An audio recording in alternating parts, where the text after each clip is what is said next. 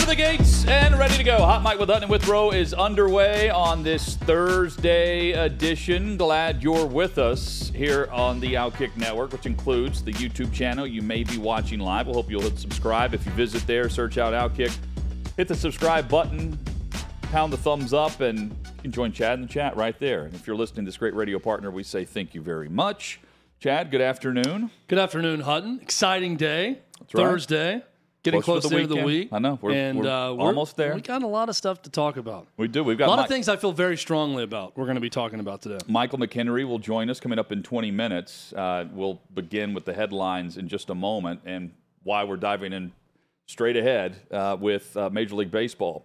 We've got David Nuno, who is the host of Texags Radio, knower of all things SEC. We'll talk some ball with David later this hour. Plus, Armando Salguero also does that with us. He covers the NFL for Outkick.com. Chad, I know you've finally watched Swamp Kings. That will be your review of Episode 1. Maybe a bit of a twist of what I would expect from you. Oh, I don't know about expectation. that. Okay. I don't know. I don't want to completely reset expectations. Okay. Based on what we've discussed. But, I mean, I think that I'll say something about it a little bit different than you would have expected. But I don't want to spoil my full review, again, of Episode 1. I'm going to try to get through all 4 of these. But I watched the first one, and I have some strong thoughts on Untold Swamp Kings. Chad, you had strong thoughts on the Angels as an organization going down in history for being one of the worst when it comes to decisions going all in, not making the playoffs, not deciding to trade Ohtani. And now Ohtani, who left the game yesterday with arm fatigue, he is now suffering from an elbow tear, and he's done pitching for the rest of the season, for the remainder of the season.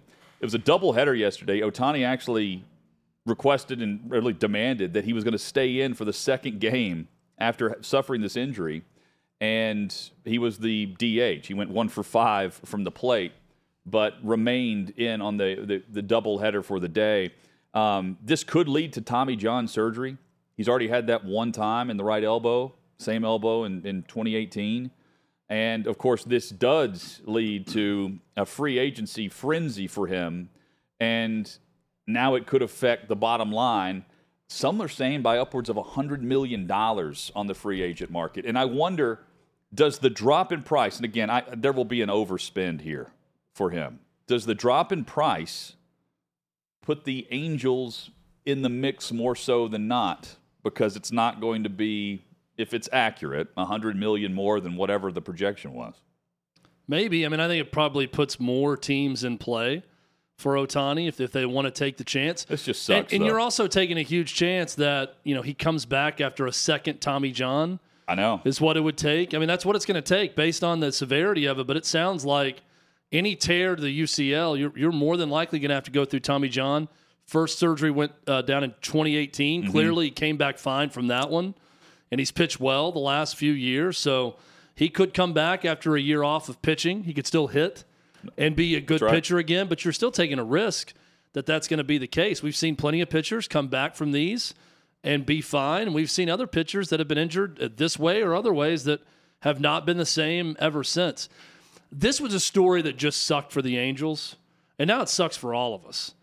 The Angels are the one who decided to go for it, and then they promptly lost 7 straight games, starting with the trade deadline, and they're out of the race, and now, of course, that sucks for that team and their fans, but now losing Ohtani and the ability for us to watch him pitch, and now what he's going to lose in free agency, this is just a story that sucks all around at this point.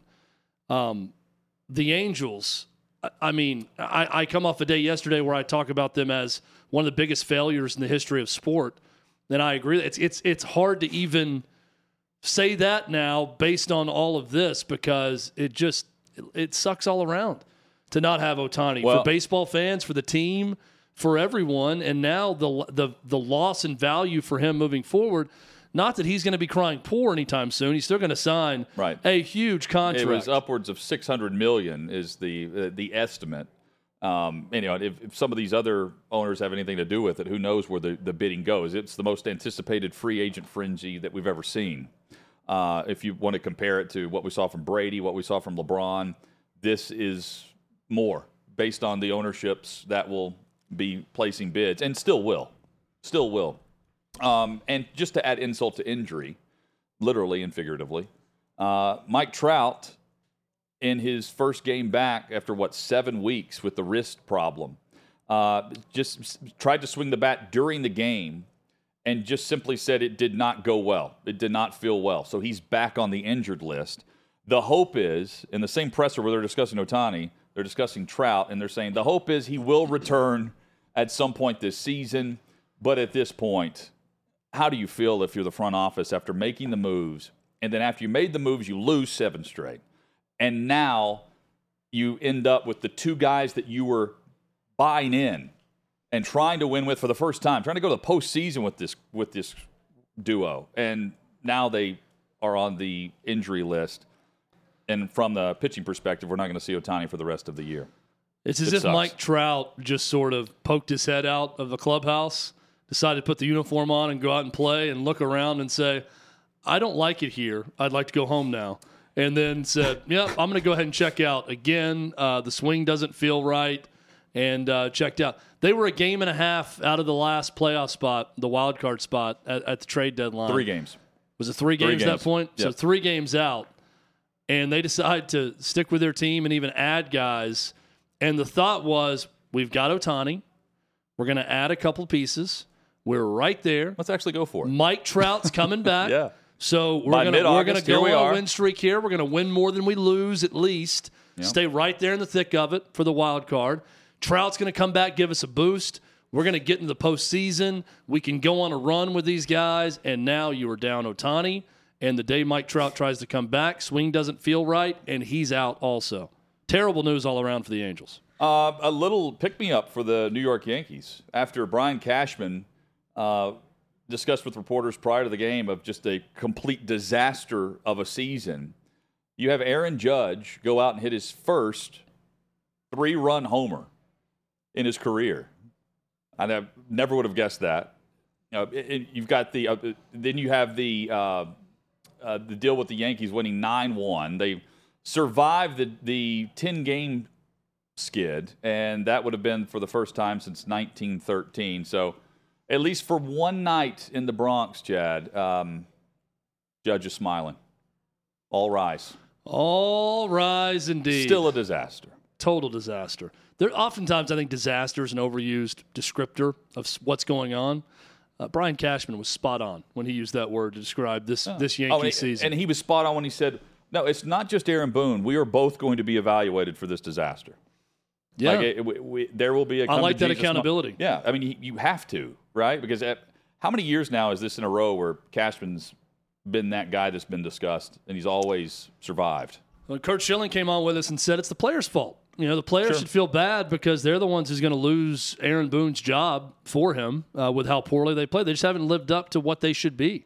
They have not lived up to their own standard. They have not lived up to their own talent level. They certainly haven't lived up to their pay level, their salary structure. The same can be said for the crosstown New York Mets this season. It's been a disastrous season of baseball for both New York teams, and one night over the Washington Nationals because Aaron Judge hits 3 home runs certainly is not going to do anything.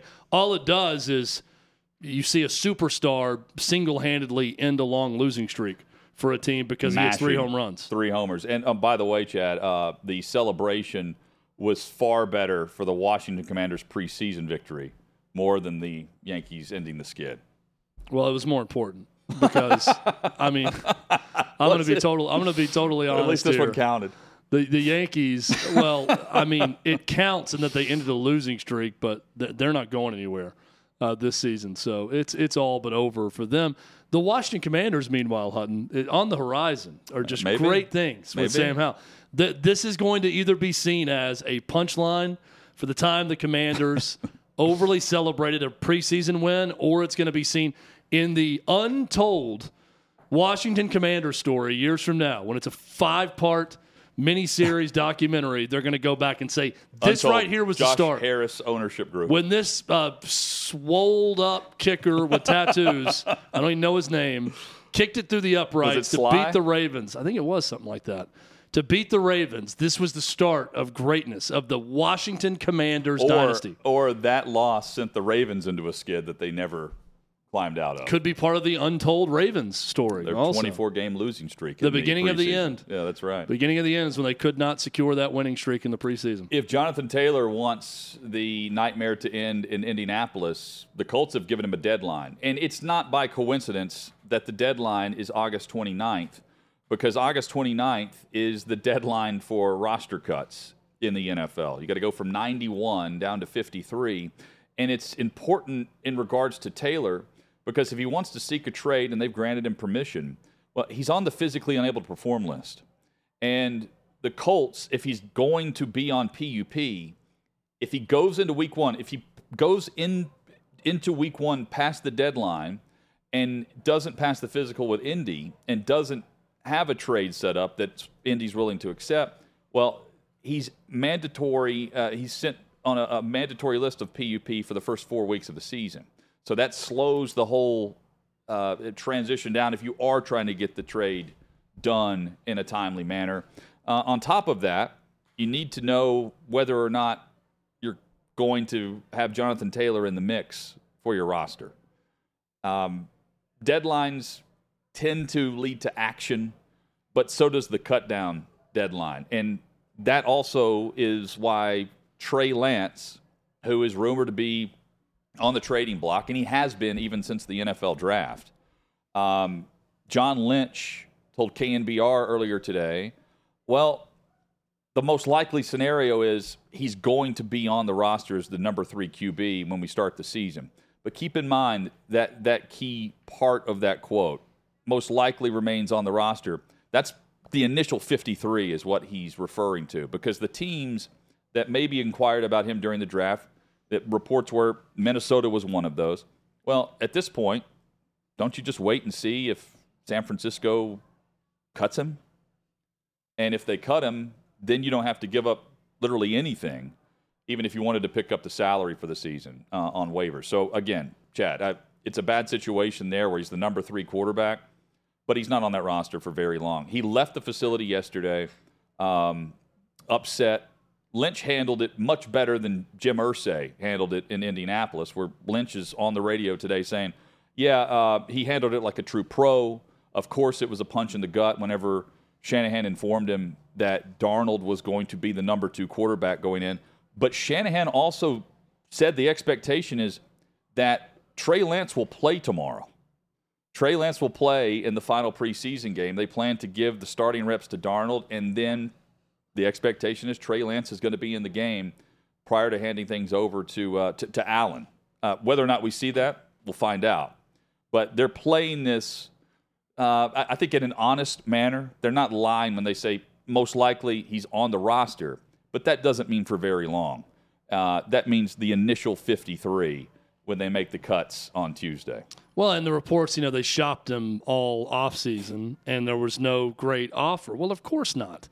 Because if you're by taking the steps to shop him, what you're announcing is we greatly overvalued his potential when we traded up to draft him. He's not what we thought. And now we've got Brock Purdy and Sam Darnold, who we value more than this guy. Now, what will you give us in return for him? And it goes back to the reason you just said. The odds are he's probably going to get cut at this point. So why would you want to give anything up if you're another team that may even have the slightest interest in Trey Lance as a backup at this point in time? You're not going to give much up for that. With Jonathan Taylor, I don't know what NFLanalysis.net is exactly, but they have the report through a source that the Eagles are the most aggressive in trade talks for Jonathan Taylor. The Miami Herald has also reported that the Dolphins are in on the mix for Taylor as well. Armando will have the very latest there for sure. Yeah, but I mean, boy, that's a cheat code for the Eagles. Yeah. If they pull that off. That's one that immediately caught my eye, and I thought, man, the NFC champs get a lot better because Jonathan Taylor's still really good. Oh, he's 24 years old, and he's in his prime. A year ago he averaged 5.5 yards per carry. Yeah. I mean, yes. In that offense, look out. But value-wise, like what type of contract is going to get it done in return for Indianapolis instead of just holding on and calling his bluff and keeping on PUP? That's another part of this wrinkle is there is a little bit of leverage on behalf of the Colts because if they don't trade him, he sits out for a month anyway on PUP. And then you can finally trade him down the line, which, again, it doesn't really help Taylor either to go out and have a 2,000-yard season. It's not like he's going to get paid more. He's just going to get tagged again or tagged for the first time on what's the final year of his contract. Chad, the Arizona Cardinals, there was a terrible first-round pick in Trey Lance for the San Francisco 49ers. The Cardinals have traded their former first-round pick from 2020, Isaiah Simmons, who was he came into the league, he was listed as a safety / linebacker / any position you wanted, rover. Never lived up to anything close to expectation or hype. They just wanted production, and they didn't even see production from Isaiah Simmons. He's traded to the Giants for a 7th-round pick, where instead of potential, now they just hope for a little production on the back end of a roster if you're the G-men. But Arizona's selling. They sell Isaiah Simmons. They've also traded away Josh Jones, an offensive tackle that started 11 games for the franchise last season. Will Isaiah Simmons have his Cordero Patterson moment? Another guy who was positionless, who did some good things but had to be moved around all the time until Atlanta got a hold of him and said, oh, he's a running back. And he's done pretty well as a running back only. Isaiah Simmons, someone's got to find a position for him. Maybe the Giants know exactly Wink Martindale may be what able to he is and what he's going to do. That's the hope. What's next for Ohtani, and what's next for the Baltimore Orioles when their owner can't even let them win? That's next.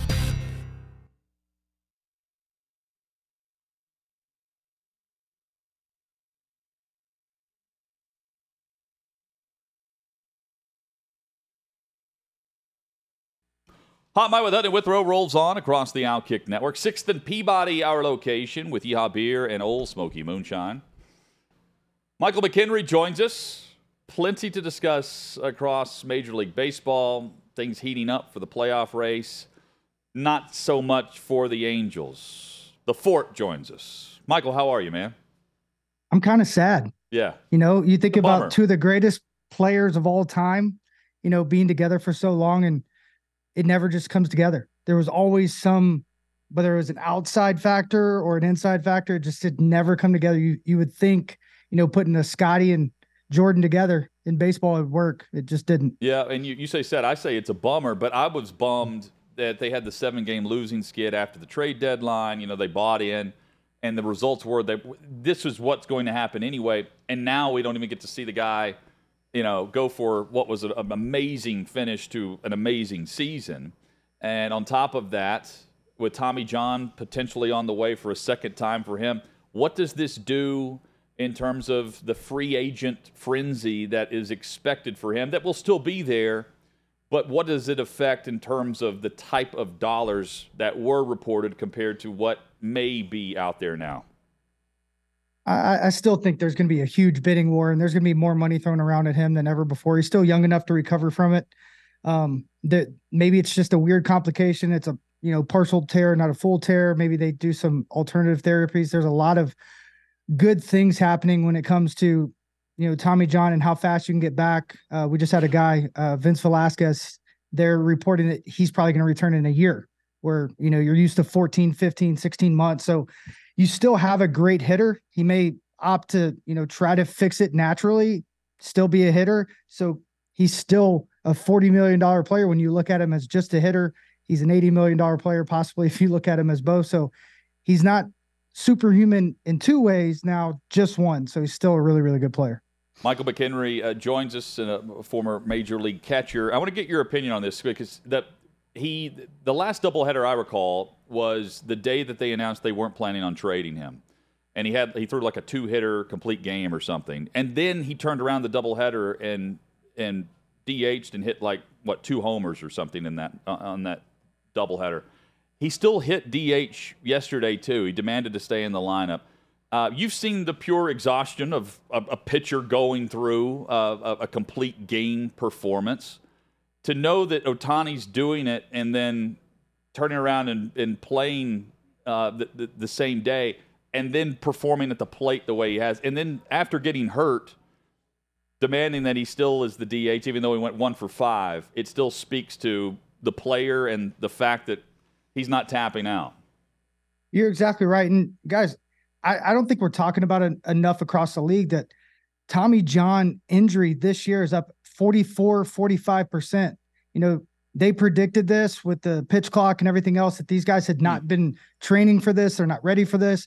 And also, like, there's a lot more at stake at the big league level. So yeah, they're doing it in the minor leagues. That's always the argument they should be used to when they get up here. But the reality of it is when you get up here, they don't treat the guys like they're minor leaguers. They have to warm up 3 days in a row and not pitch and then pitch on that fourth day. They would never do that in the minor leagues. They protect those guys. They put them in this little shell or bubble and don't allow them to do things that they're going to do in the big leagues. So that's one. And then two, that speaks to his character. I mean, you can just go around and look at some of the pictures online at Ohtani, see the joy he has playing the game. He wants to be out there. And something to be looked at is when he had that blister, he was pitching against the Pirates and he just was not the same. And when you have some element that's maybe making you do things differently, that's when you put more pressure on that UCL or your labrum or your rotator cuff. It's exactly why Tyler Matzik ended up having Tommy John, because he was pitching hurt, and you try to do some things different. Your body's not moving right, and you put all that pressure or stress on that elbow, and that's probably what happened. That's all fixable. He can learn from it, grow from it, but knowing he wanted to be out on the field, I bet he's been playing through a lot, throughout the year, trying to chase winning a playoff game. And Trout's been trying to get back into the lineup. He does. Help me with this, though. So he's got the wrist issue. He comes back, and then the attempts to swing during the game didn't go well. Did it go well in the cage prior to the game? Like, how does that happen? And I guess it felt fine to a point, and then it didn't.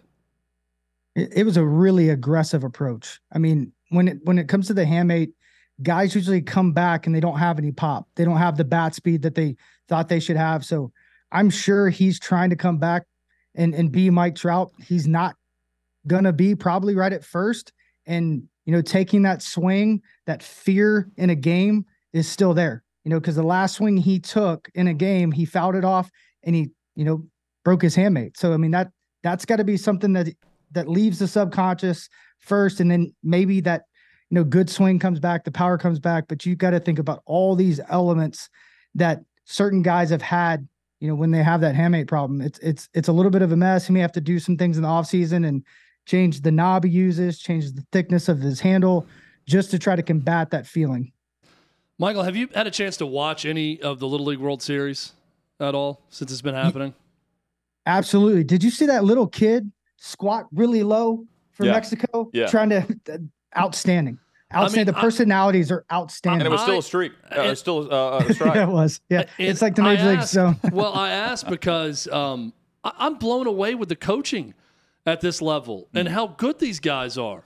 Last night's a great example. I'm watching the team from Nolensville, Tennessee, play California, and they run a play with 2 outs, runners on first and third, where the kid at first takes off for second and deliberately acts like he trips and falls to bait the catcher to throwing to first. And the guy, as he falls, is getting back up, their fastest runner, and taking off to second, knowing if the throw comes. And then right as the throw is made, of course, the guy from third is running home, and he slides in safe on a baited throw play. The guys are shortening their swing, and you could all the managers are mic'd up. So he's telling them, don't swing so hard, shorten it up. Don't we want to score this run from third? You just need to hit the ball to the right side of the infield. The kid does it after that. I say that, Michael, to say, man, the game's in good hands. I know you know a lot of the guys with the USA Baseball that are coaching, but I'm blown away by the acumen of the coaches at this level and what the kids are able to pull off. And, I mean, you can't explain how bad travel ball is at times and how pure Little League, and they have the Pony League here in Pennsylvania, you have the Cal Ripken World Series. When you're playing for something, especially when you're playing for your hometown or your actual country, it means a lot more. And I think that for these kids, when they go to practice, they look at ways that they could win, how they could maybe come together as a team. It's completely different than being a showcase pony, going to this tournament and that tournament, chasing X velocity, trying to run a better 10, 20, or 60-yard dash, whatever it is, and then bragging about it when you're not playing. You're not playing with the team, and that ultimately is all that matters. How do you play when the lights come on in front of your friends, your family, and your teammates around them? Are you a guy that's going to stand with them, or or just try to stand apart. And in this Little League World Series, from coaches down, it always starts at the top. It's a servant leadership mentality. These guys do a great job. They pour into them because it means something. I think that's something we need to remember because it's so pure. We saw it in the World Baseball Classic. Speaking of Ohtani, how cool that was and the energy. That was that little kid coming out and all those excellent players. You just hope they don't lose it as they go forward. So sticking in your state for baseball, the Phillies versus Tennessee's my state, Chad. That's sorry. Well, your current state, right? Okay. With Pittsburgh. Okay. So the Phillies versus the Braves. And the approach, which is, they've earned this approach right now. What I mean by that is the Phillies haven't been that good a lot of the year. They're coming alive now, but they're still fighting to ensure that they're going to have a wild card spot, which they probably will. The Braves have been coasting for a while because their record is so good, and they're probably going to run away with the division. But as you get now into the dog days of August into September, and you haven't had a lot of high leverage at-bats or games if you're the Braves versus the Phillies, who are going to be conditioned to have more pressure moments going into the postseason, does that possibly line up for a run that we saw from the Phillies last year as opposed to the Braves, where the Phillies beat them in the playoff series? No question. Absolutely no question. You have to be on your toes if you're the Braves and understand that the Phillies did something really special last year. And I'm going to go back to when Trey Turner got a standing ovation walking to the plate hitting 230. Since that moment, he's hitting 380. He's hitting homers. He's stealing bases. He's playing excellent defense. Bryce Harper's power's going up. So if you're a Brave, and I know a bunch of those guys, they were just here, that entire coaching staff, I love to pieces. A lot of really good friends over there. They have their eye on the ball. But if they let it slip, the Phillies have their hair on fire. So you got to be really, really careful that you don't fall complacent, even talk about how good you are. You just focus on the goal, try to win another World Series because you are the team to beat. And when you're that team, everyone's coming out to get you, and you have everything to lose when no one else does. Michael McKenry, our guest here on Hot Mic with Hutton and Withrow on the Outkick Network. You had the Orioles in the World Series. Do you still have the Baltimore Orioles in the World Series, given the fact that John Angelos is already admitting that despite our success right now, we're not going to be able to keep these guys. We're going to be sellers soon if we don't drastically raise prices. What do you make of ownership not being able to keep their mouth shut and just let the locker room and the clubhouse win? I'll tell you what, Hud, he better have the best two-strike approach on the planet. First with the broadcaster, now saying that. You don't say things like that. Even if you really mean that because you're a businessman, you don't see the writing on the wall that you have a great group of humans together that are playing phenomenal. You just can't do that. And if you want to sign them now. Give them more money than they deserve now, so maybe they want to stay around with all their buddies. I mean, there's a lot of people that will take less money for a great circumstance in this game or more time. If you sign the right human beings, you're going to have a winning team for a long time. I'm pretty sure we just talked about the team that's doing that flawlessly right now in Atlanta. Almost every guy they've signed for undervalue because they bet on that guy. Tyler Matzik, one of my really good friends, signed a 2-year deal right after he had Tommy John. How do you think that made him feel, a guy that's had the yips and felt like he was nothing to people before? It made him feel like he was invincible. You mean you're going to give me $5 million to rehab? You kidding me? Sure, let's go. And he's going to fight to get into the playoffs and pitch. That's the guys you want to have on your team. They have a lot of those guys. They better hold on to them.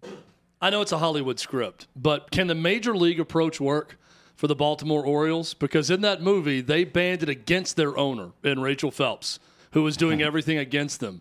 Is there a world where if you're a Baltimore Oriole right now, you're internally in that clubhouse saying, screw this guy. Let's go prove everyone wrong and just win the World Series this year and let the future be the future and not worry about it.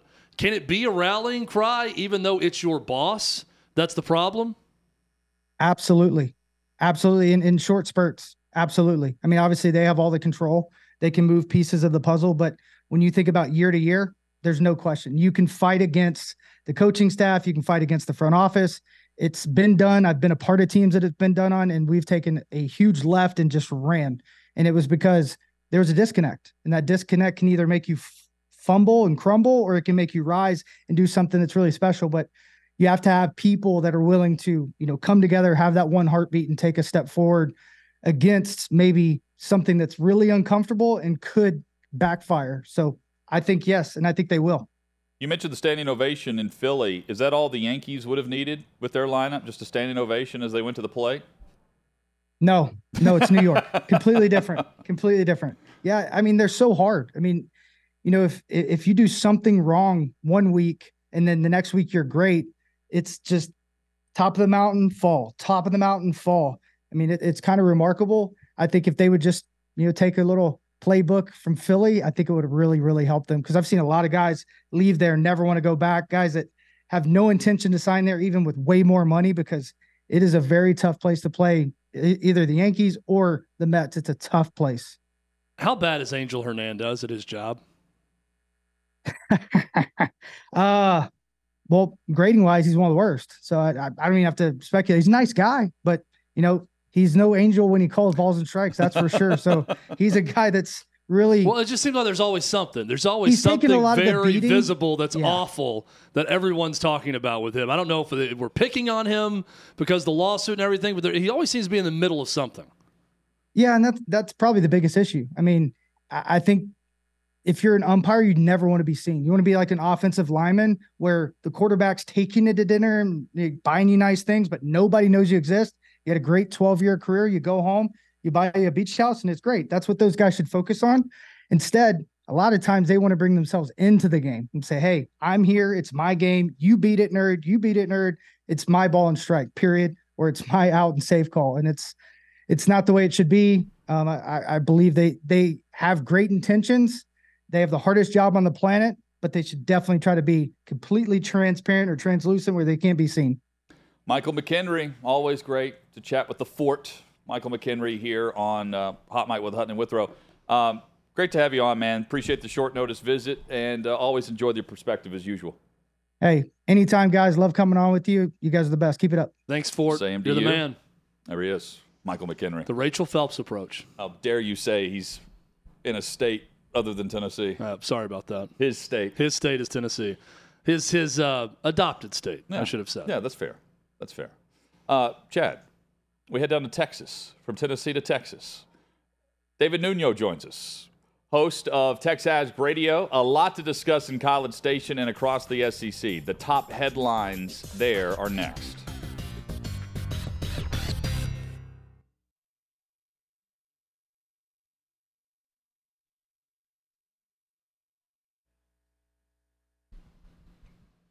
Withrow, you feeling a little thirsty?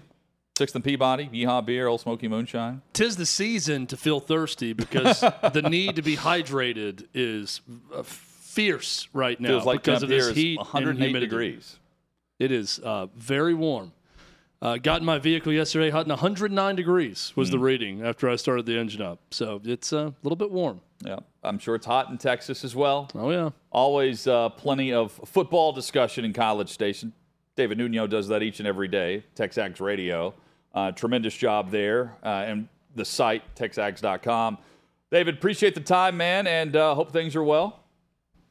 Hey, guys, I think you have it pretty easy. I got in my car the other day. It was 114 degrees. Chad, so, I mean, the 109. Yeah, I'm just saying. And by the way, it's weird being on the show that I use as show prep. So thanks for having me on, gentlemen. Absolutely, yeah. No, so I would say Nuno. normally when someone says, oh, it's 114, that's usually someone like in the desert, out west, and it's different. But I can't even say, well, what about the humidity to David? Because the humidity's worse there than maybe here even. That's really bad. I have maintained this. I've got nothing on them with the heat there. You watch the weather, and it's 98 degrees, but the feels like temperature's 108. I say the temperature's 108 if it feels like it's 108. What do you think? 100%. I went to the Aggie soccer game the other day. I was doing a little color commentating. It was 114 degrees on the field. And I felt every bit of that, no doubt. I don't care what it feels like. I mean, it was atrocious. I haven't sweat that much through a shirt in a long time. If it's very simple. If you just combine like the air pressure, the humidity, and the temperature, you come up with a feels like, and then that becomes the new standard in America. I think that should be the standard reading. We do everything else different in America when it comes to the metric system and everything else. Why not make the temperature the feels like temperature also? To me, it's common sense. What does it feel like? Oh, then that's the temp. I feel like we're in an episode of Seinfeld right now, too.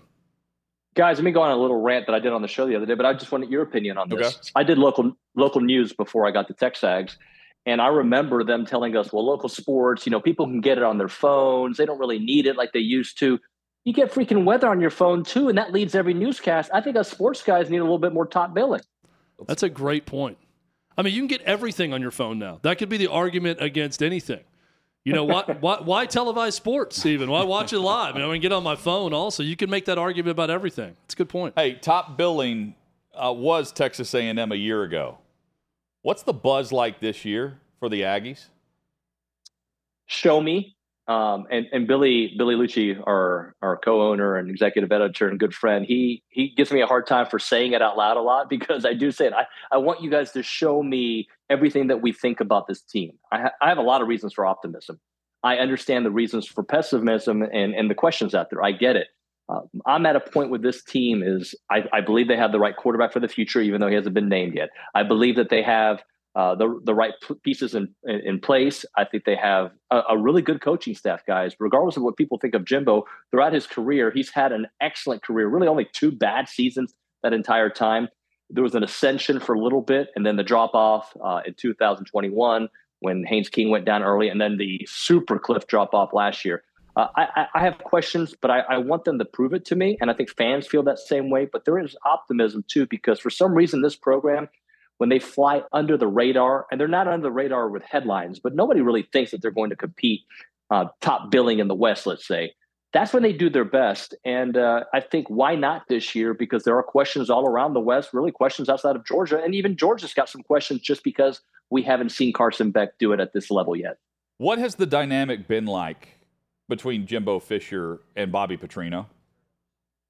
Well, a lot of people made so much about the SEC media days, the way Jimbo initially answered those questions, and he opened himself up for that. I get that totally. But in my opinion, Jimbo answers questions the way he thinks, right? Like, it's always been a collaboration between me and the coaches. We always go back and forth. He doesn't hire Bobby Petrino, a guy with that many skins on the wall, a guy who is such an offensive genius, without thinking this guy can lead my offense. I used this comparison before, and it may not be good to you guys, but you guys do your own show prep, I'm sure. Mm-hmm. But there's certain things about the show that I let others do because they can get it done and I can focus on the content. But when I don't trust that guy, it's all me, 100% me. And I kind of feel that way with Jimbo in the offense. I believe he does trust Bobby. And if you listen to Bobby Petrino's his press conference, he said all the right things. We'll see how he answers those questions in October when they've had some, adversity, because they will face adversity at some point. But right now he's saying he's the boss. I'm coaching offense. Let's go. And it appears when you go to practices, they get along. Bobby's in complete control of that offense. And then Jimbo's being Jimbo. How is A&M's recruiting infrastructure now? They had that all-time great class, and there was a lot of attrition with that class. They had the NIL collective that was collaborating with the school that they had to disband because of the possibility of the nonprofit status going away, David. So now that all that's happened, do you feel like there's been a course correction in how A&M is going about it? Still obviously a place that can get top players. Well, look at Jimbo as a recruiter his whole career. I mean, he's known for top 10 classes. He's known for top 3 classes. We always bring up that 22 class because of it just being such an amazing class. But the stat is, if you just look at the Houston class alone that he recruited, that would have been a top 12 class in the country. So how are they recruiting? It all comes down to winning, in my opinion. They have the facilities, they have the infrastructure, they have the fan support. A&M is a destination place for Texas high school football athletes to come to and around the country. I mean, you look at how he's done in New Jersey and Philadelphia and California, now Seattle, Washington. He's done a wonderful job in those areas. To me, it all boils down to, can they win some games? Last year, they didn't win, so they didn't have a top 10 recruiting class. But other than that, Jimbo's been routinely 3, 5, 7, and he even had that 1. They're still looking for a recruiting director, but a lot of the pieces were in place already. And they have some momentum, guys. Look, there's other schools, too, that have not been as successful. Let's not forget the University of Texas and Texas A&M have the same record combined the last couple of years. And Texas does really well recruiting. They've got a brand. I get all that. But it comes down to the winning, the facilities, and belief. And I think they were able to sell belief after last year with the hiring of Bobby Petrino and obviously the pieces in place. Because if you look at the guys that left, they really weren't starters. And a lot of the guys that left are no longer where they started. TexAgs.com, the website. You can check out TexAgs Radio streaming daily on YouTube. David Nuno is the host. Are you more confident in what you know about LSU or Alabama right now? I am more confident in I think I'm more confident in LSU. I am not confident about their secondary, and that could be a really big problem. I think the whole thing with Bama is Bama's bad year is 10-2, right? Like, right. I could only wish year. for that, right? Yeah. So I could only wish for that kind of good year as opposed to a bad year. Right. So, but there are legit questions about the quarterback spot. I mean, Jalen Milroe, we saw him firsthand. He did beat Texas A&M. He struggled in that game. He is not Bryce Young. We look at Alabama last year and how many games came down to the last play, how many games came down to the last couple of minutes. So he's not there. Will Anderson's not there. They've got a bunch of other 5-stars. Those guys usually set them up for great success. But I am curious about the quarterback spot. How can you not be? How do you bring in Tyler Buchner, who's not going to be the starter, in my opinion, right after spring ball, and not say you have some questions? So I think I have less questions about LSU because of the structure that they have, building on the momentum that they had last year. But you have to have some questions on the defensive side because, Mason Smith is going to be back, it looks like, other than that first game. But the secondary's got some questions. Denver Harris, who was at A&M, goes over there. Not only does he get into a little bit of trouble, but he wasn't even, weeks before that, wasn't starting. He was second or third team at that time as well. So I do have questions about LSU. I have questions about a lot of teams in the SEC. But I think the bigger question is about Bama just because of their quarterback. But regardless, I still expect them to be 1 or 2. Are we sleeping on Arkansas a little bit? Just given KJ Jefferson at quarterback, Rocket Sanders at running back, as good a duo at those two positions that you're going to find in the country, are we sleeping on Arkansas a bit, or are they right where they should be preseason? I think they are right where they should be because I think Rocket and KJ are such X factors that they should. But A&M has beat them 10 out of 11 years. And they got a new offensive line. They got some questions on their defense as well. Would I be surprised if Arkansas is in the mix for that third spot? No, I wouldn't be surprised at all because you've got such a dynamic quarterback. But I still think they need to prove it to me. With A&M having all the issues that they had last year, that was a game that Arkansas had a chance to knock out, and KJ had that fumble, and the rest of that play got A&M back into it. Tyreek Chappelle picks it up, and then Damani Richardson scores the touchdown, puts A&M back in the game. They're able to survive and win after Arkansas missed field goal. Look, I think they're really good. I think everybody in the SEC West has these questions, guys. Like when you look at Auburn, they should be better because all these transfers that they came in. You've got Hugh Freeze and what he can do in year one. But look at Mississippi State. They bring back a lot of production. People forget about Will Rogers being as good as he is, but Mike Leach is no longer there. So there's is the offense going to be good enough? He's going to be under center a lot more. So I understand the questions, but Arkansas to me is in that tier right with A&M. I put A&M slightly above because of the talent, but you can't argue with the production that Sam Pittman's been able to do there. Surprise team for you in the SEC? Surprise team in the SEC. I think Kentucky is going to finish second in the East. Chad mentioned them a couple of weeks ago too, as someone that they're a lot like A&M. We're not talking about them like we were last year, for instance. Well, they get Ray Davis, who rushed for over 100 yards against them, rushed for over 1,000 yards at Vanderbilt. Devin Leary, if he doesn't get hurt, who knows if he's in the NFL right now? And we know what kind of production he had a couple of years ago. They've got a very young and awesome wide receiver group. They always have a solid defense. The big question with Kentucky is, can that offensive line hold up? They were atrocious last year. Offensively, they were worse than A&M was scoring the touchdown. So Liam Cohen's back. I think there's a level of optimism that he brings because he's done it there before and at a very high level. I think Kentucky is one of those teams that is definitely that we should keep our eye on. And I don't know if you have a follow-up, but I'm actually more concerned about South Carolina than others because I look at their schedule and I'm like, buddy, at the end of September, they may have 2 or 3 losses. So, and I love Shane Beamer, and I think they are building. They could be a better team than they were last year with a worse record, if that makes any sense. I think they're going to be good, but I'm not ready to put them at number 2 just yet. Well, and they had some big losses off that team in the transfer portal also. To me, David, with them, and I'm curious to get your take on this, it all comes down to Spencer Rattler. Is he the quarterback that lit up Tennessee, or is he the quarterback that couldn't throw straight against Missouri a year ago? Because we saw a little bit of both throughout the season. Well, I think with him, his entire career has been that way, right? Like you look at his freshman year at Oklahoma and how moments of brilliance, and then not so good his sophomore year. Caleb Williams takes over. We know how that kind of went. Even last year, I use A&M as a frame of reference. They got up on A&M 17-0. You would think they would be able to step on Aggie's throats. They weren't able to do that. That game, A&M had a chance to win on the final possession. That's when Connor Wigman came in and tried to give them a little spark, but was a little too late. But overall, I 100% agree with you. If Spencer Rattler can be consistent, all the reports are he looks really good this fall.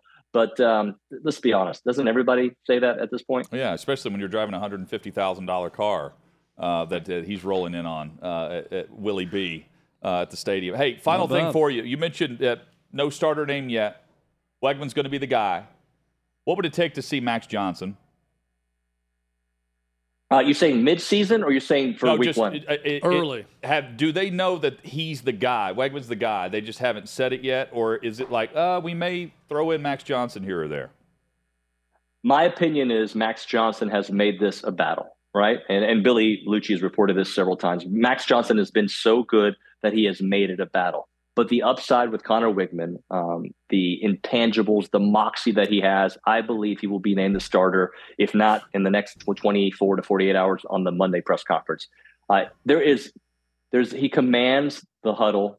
He's got the wheels. He can improvise. He's got a beautiful touch. He and Evan Stewart have linked up so many times this summer, and it's just a beautiful connection that they have. He's got it with Moose Muhammad as well. I think it's going to be Connor.